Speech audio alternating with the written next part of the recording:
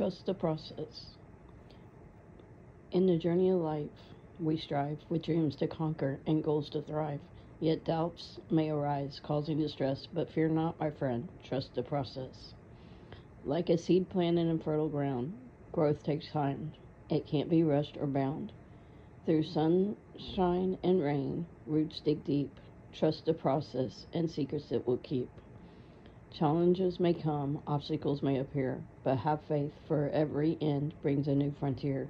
Embrace the unknown, let go of control, trust the process, and let your spirit unfold. For in the darkest hours where hope seems lost, remember it's the process that pays the cost. With patience and perseverance, you'll find your way. Trust the process and let it guide your stay. So, dear friend, in life's uncertain dance, trust the process, give it a chance.